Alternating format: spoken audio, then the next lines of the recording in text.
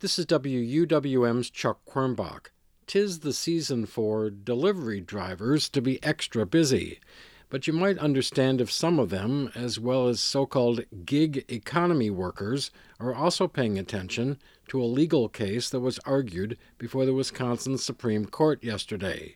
Amazon asked the High Court to reverse an appeals court ruling and the findings of a state labor review commission that determined 1,000 of what Amazon calls delivery partners were wrongly classified by the company as independent contractors rather than employees. The state ordered Amazon to pay more than $200,000 in delinquent unemployment insurance taxes. When Amazon took the matter to trial court, a Waukesha County judge ruled in the company's favor.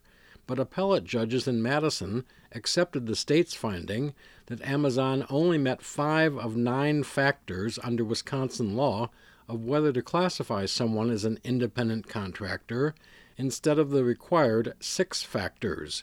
Amazon's lawyer, Michael Kennelly, told the Supreme Court that the company's case has been based on what managers saw.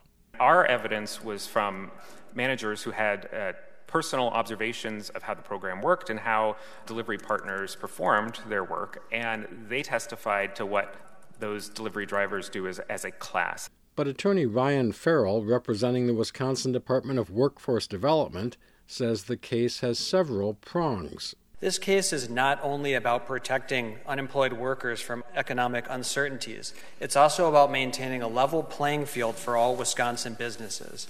When Wisconsin businesses misclassify their workers, they gain an unfair competitive advantage against their competitors. Farrell argued the state court's long-standing precedent has been to find Wisconsin's unemployment law should be construed as in favor of coverage for unemployed workers. The court will rule later on the Amazon case. This week, the Wisconsin AFL-CIO said the matter has wider implications for the gig economy, where many workers considered independent contractors, the Labor Federation argues, have been deprived overtime pay, minimum wage, and unemployment insurance. Chuck Quirmbach, 89.7 WUWM, Milwaukee's NPR.